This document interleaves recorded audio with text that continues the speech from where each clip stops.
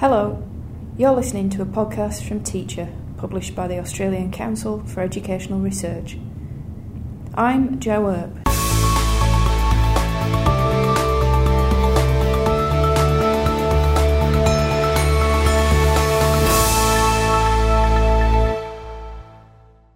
Today, Principal Jenny Dowsett shares strategies that are raising numeracy outcomes for students at her primary school.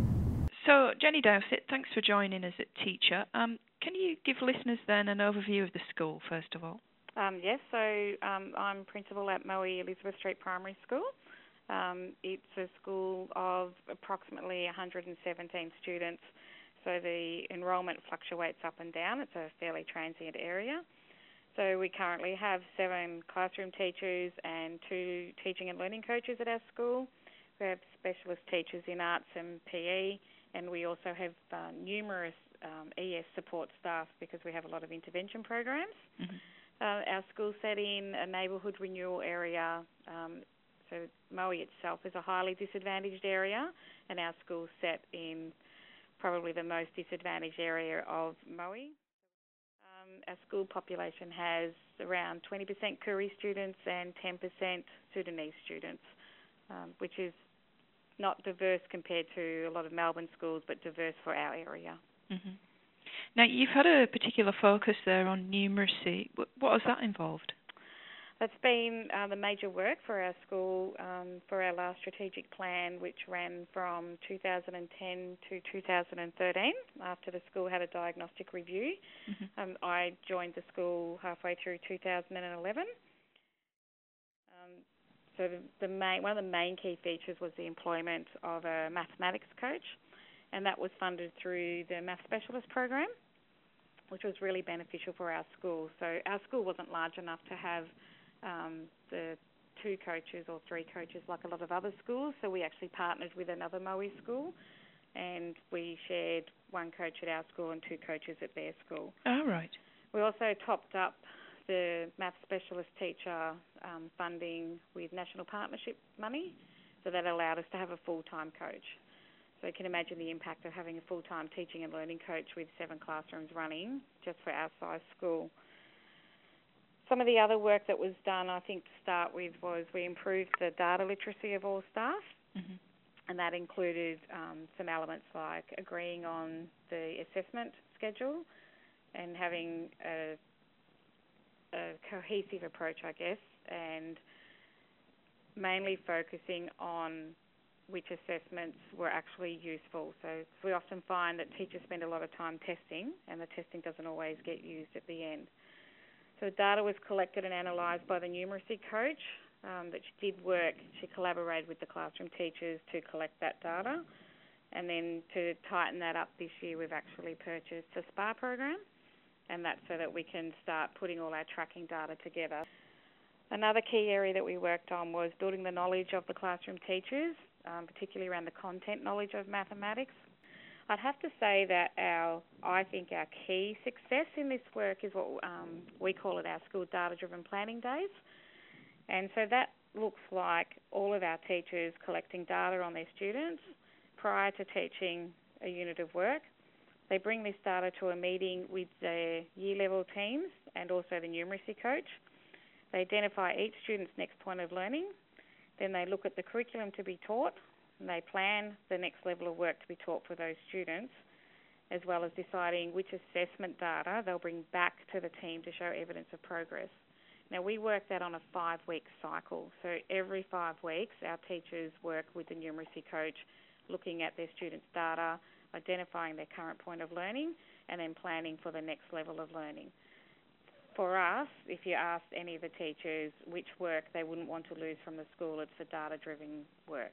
Mm. Now, it's costly. It probably costs the school close to $10,000 a year because that requires us to release teachers every 5 weeks to spend half a day just planning for the next 5 weeks of work. Mm. But it's definitely had an impact on our classrooms.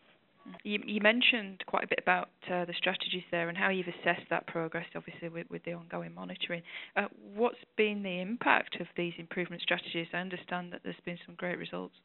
It's a really good question, because I started thinking, well, what is our evidence?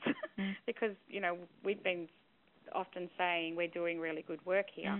So there's a lot of anecdotal evidence in that our teachers now are really confident to be able to identify the students' next point of learning.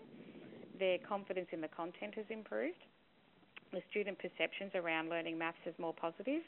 As far as the school data goes, so at the end of each unit of work, particularly around the 5, 6s with their data, the coach puts together the pre-test data, which shows where the gaps are. So, for example, recently our teachers did a unit of work on angles, and our students had very little knowledge. In fact, some of them across the grid of what they're expected to know in grade 5, 6 was empty. So if we're looking at a grid, we put in a red for what they don't know and a green for what they know. And the grid was mostly red.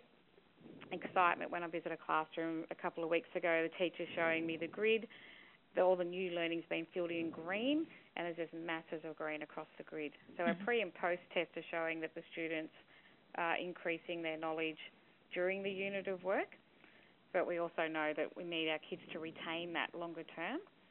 So our NAPLAN data shows that each year we're making a gain on the state average. Some years it's small, but a gain's a gain. And we've also improved more than the state mean each year as well.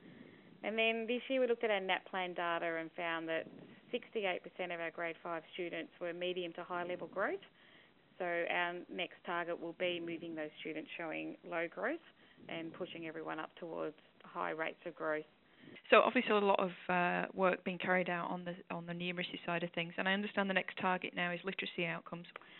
Correct, that is our next focus. So our strategic, when we had our review this year, it was recognised that we'd been successful with moving the numeracy. We hadn't shown the same success with our literacy, not to the degree that we had with our numeracy. So we don't want to lose focus on the progress we've made in numeracy. We don't want that piston effect where, we focused on maths and that goes up, and now we're going to focus on literacy and that will go up and our maths will move down. So we're trying to be very, very aware that we want to still keep up our work with our numeracy and keep it going. So we've also had the data-driven planning days in place for literacy, but what we've learnt from having a reflection is that we haven't had that process as tightly managed and monitored as we have with the numeracy. So we're a little bit too quick to pull our literacy coach away. She also works in our wellbeing area, and so she often gets pulled away from her work to support wellbeing, and that means that we've lost some coaching time. So one of our plans is to develop clarity around what coaching should be, and also protecting that time so that we don't interrupt it ourselves. We have a matrix in maths that we've developed at the school that shows what should be taught and when, and how the student skills develop. And so we're now working on doing the same for literacy. Advice from our reviewer is to only focus on one area at a time. So we're going to be starting with writing, and then build up the same skills we have in maths in that one area as a focus before we move on. Jenny Dowsett, thanks very much for joining us as a teacher. No problems, it was my pleasure. To listen to more of our podcasts and to access the latest teacher articles, videos and infographics, visit www.teachermagazine.com.au or join our community on social media via Facebook and Twitter.